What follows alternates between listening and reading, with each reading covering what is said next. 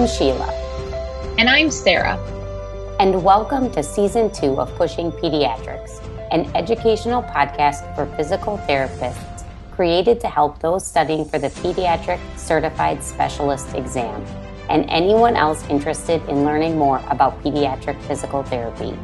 Last year, our episodes were played over 10,000 times to help listeners like you crush the PCS exam, and they did.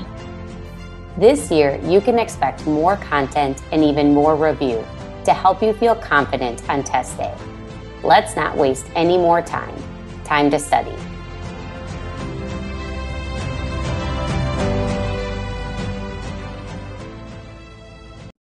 Listener note, this podcast was created as an adjunct for those studying for the PCS exam.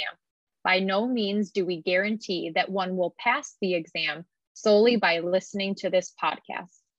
We encourage all those studying for the exam to put the appropriate time and effort into their studying using resources recommended by the ABPTS and the APTA. It is not allowed to discuss test content, and we will not accept any questions related to test content. While we will do our best to provide the most accurate information, if you feel as though we have stated something that is incorrect, please contact us via Instagram or Facebook at Pushing Pediatrics, or send us an email at pushingpediatrics@gmail.com. Hey guys, have you been thinking about joining MedBridge to access the PCS prep program, but just haven't jumped on it yet? Well, we have a special offer for you. We've partnered with MedBridge to offer you all a special discount code on their subscriptions. You can either go onto their MedBridge page and use the code PUSHINGPEDS for $150 off of your subscription, or click on the link on the episode summary to go directly to our Pushing Pediatrics page. Follow us, but not studying for the PCS exam? That's okay. You can still use this discount code as well. Share it with your colleagues and other friends who may be studying for their other specialty exams. You all know how much we utilized MedBridge during our studying and how we based our entire study plan off of their content. So take advantage of this special offer and purchase your MedBridge subscription today. This week, we are going to continue with the spinal cord injury content and go through the spinal cord injury case from the Pediatric Case Files book. This is case number 2. This is one of the longer case studies from the book, and there is a lot of useful information to cover. A healthy and typical developing 14-year-old male was involved in a high-speed motor vehicle collision in which he was an unrestrained front seat passenger.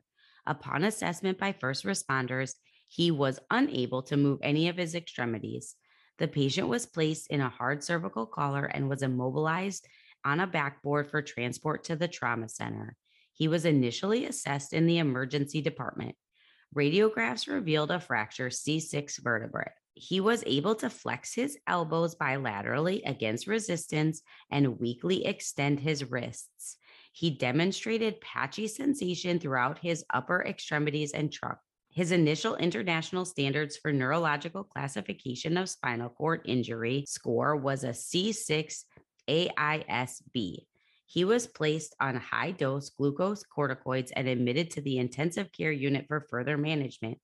2 days later, he underwent surgical fusion from C6 to T2 to stabilize his spine. 6 days later, he was transferred to an acute rehabilitation hospital where physical therapy evaluation and treatment started. A repeated ISN CSCI examination score of C7 AISC showed that some neurological recovery had occurred with fair muscle strength in bilateral triceps and finger flexors, and trace contraction in bilateral hip flexors. Listening to that case and remembering the content from last season and the clinical summary content from earlier this week, you should already be thinking about what you know and what you might not feel comfortable with yet.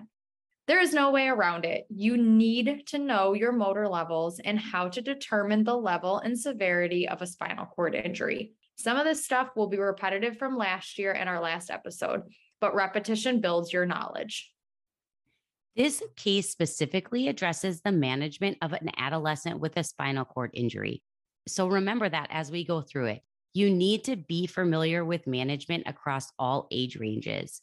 We talked about this last week in the PCS prep committee group. Sometimes just paying attention to the patient's age helps you answer a question because different ages are going to require you to do different things. So make sure when you're reading through case studies that you're paying attention to the age of the child and what that means for diagnosis, intervention, planning, everything. Definitely ditto to what Sheila said. Even if it's as little as taking a piece of scratch paper and just writing down some of those notes from that case, it makes a huge difference when you're going through and answering questions. I know there were plenty of times on practice exams where I read through a case and didn't realize that the child's age was 3 years old, 4 years old, and the answer was specifically related to their age. And I chose an answer that would have been related to an older child, but not applicable for a child that was 3 to 4 years old. So it's definitely something to pay attention to. And one of the other girls that sits on the committee reminded us that on the real exam as well, you can actually highlight and underline the actual information in the question as you're going through it. So kind of going through and picking out those key demographic information things that might just help lead you to the right answer. And also don't be nervous when you hear that of like, oh my gosh, I don't know how to highlight anything using this system. You're able to take some practice questions and do a tutorial prior to taking the exam. You can even do it as early as now. I think I did it maybe a month before the exam, just so then that way I knew how to navigate the system. It's also available to you on the day of the test as well, if you want a refresher on how to do everything too. I definitely recommend doing that. It's a little bit of an archaic feeling system. So I think just going through and making sure that you're really comfortable about how to go forward, how to go back, how to mark questions, all of that kind of stuff. But we digress. Anyways, some general physical therapy plan of care and goals include promoting independence with mobility and activities of daily living, promoting quality of life, reducing or minimizing risks of secondary complications and comorbidities. Physical therapy interventions will obviously include a lot of patient and family education regarding spinal cord injury and secondary complications. Interventions will also include mobility training, balance and transfer training, wheelchair skills and upright mobility, stretching and strengthening of intact or impaired muscles, and stretching of muscles below the level of injury to prevent any contractures. There are some specific precautions that you need to be aware of specific to spinal cord injury. The therapist needs to be aware of autonomic dysreflexia and the signs and symptoms associated with that. During transfers and mobility, we need to be thinking about bone mineral density. No one wants to cause a fracture during a transfer. Also, being aware of the signs and symptoms of orthostatic hypotension is also important. These are some things that you could put onto your daily or master study guide of just quick little things to jot down, so then that way you remember. Like with autonomic dysreflexia, Sheila, correct me if I'm wrong, but I think that it's T6 and above is when you need to be aware of autonomic dysreflexia. That sounds right. The ISNC-SCI is the universal classification tool for the evaluation of neurologic impairment following SCI. Remember, this is the assessment where they will use sensory and motor exams to identify the level and severity of injury. After this exam, the patient will be assigned a neurological level, a sensory level, a motor level, and a letter grade based on the ASIA impairment scale. This gives us information on the degree of impairment and how complete the injury is. Let's review some important definition that the case outlines. Make sure you are comfortable with these definitions. We're just reiterating this because it's that important. The neurologic level is the most caudal segment of the cord with intact motor and sensory function bilaterally. To determine the motor or sensory level, they will be the most caudal segment of the cord where there is intact bilateral motor or sensory function. After you have determined the level of injury, you need to determine the completeness of the injury. To review, completeness is indicated by those letters A, B, C, D, or E. We talked about this in our last episode, so make sure to go back and review. Knowing the level of spinal cord injury and completeness needs to be an area you are comfortable with. The ASIA examination is a reliable tool for adults, but with children, it can be a little more challenging. The rehabilitation goals for the adolescent with spinal cord injury will be multifactorial. A major consideration is the level and severity of the adolescent's injury. After a comprehensive assessment, you can establish a plan of care. As stated before, goals are going to focus on strength, balance, range of motion, functional mobility, and activity tolerance. Making sure to keep in mind those precautions for orthostatic hypotension, fracture risk, and autonomic dysreflexia. A few outcome measures discussed include the FIM or the WeFIM for children under 7. In the case file, table 2.1, they have an excellent chart breaking down the level of injury and expectations for expected functional participation of the patient in things like bed mobility, transfers, wheelchair, and standing or ambulation. Again, these are must-know facts. Memorize it.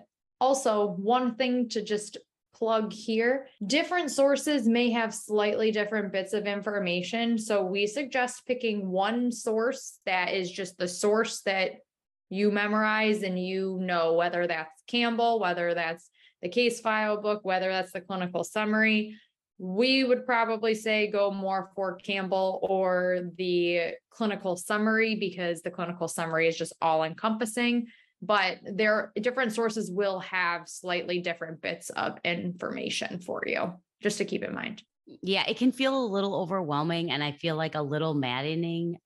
Sometimes we call this resource overload, in which there are so many resources that you need to study for this exam, and they're just not all going to be exactly the same. And that's really just the reality.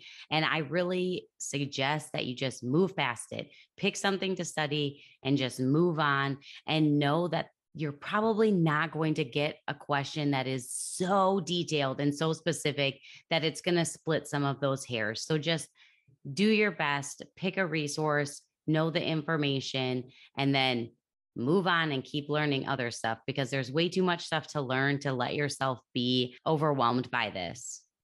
All right, back to the case files. Once you've determined your level of injury for the patient, you have an idea of the expectations you have for them. You are ready to determine your plan of care. When you approach a question on the real exam or a practice exam related to spinal cord injury, make sure that you are just taking a breath and thinking through it. What age is my patient? That will help you know what types of things you expect. And then what is their injury level? Thinking back to that table, you can have some reasonable expectation of your patient based on their injury level. This is likely already going to help you start your deductive reasoning and maybe even get rid of one obvious wrong answer.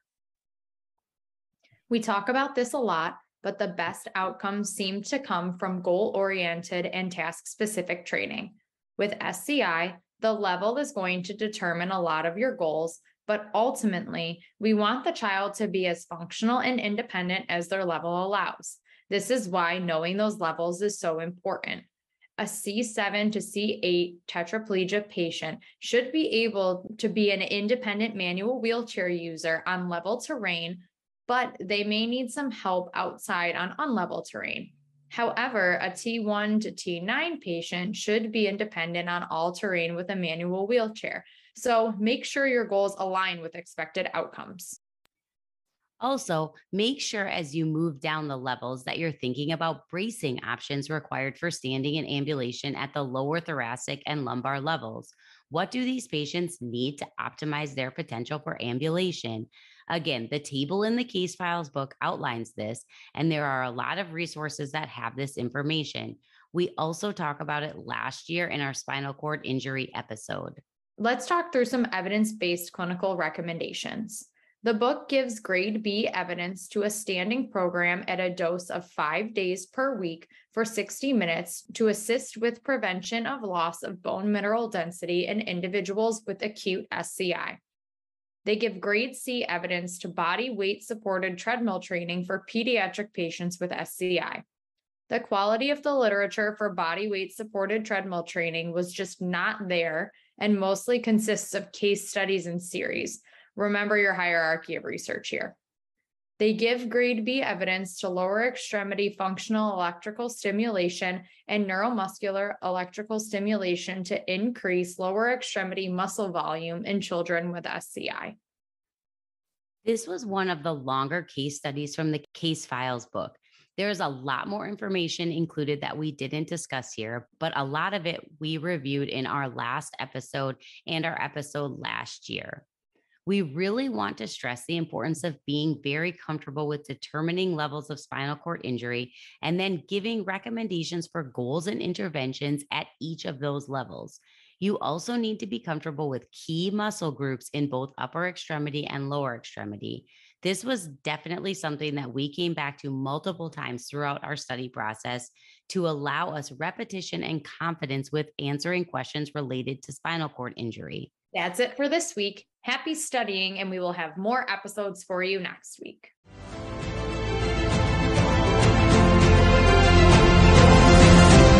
Thank you all so much for listening to Pushing Pediatrics. You can follow us on Instagram and Facebook at Pushing Pediatrics. We would love to hear from you, so send us questions, suggestions, things you want to hear more of, and things you'd maybe want to hear less of.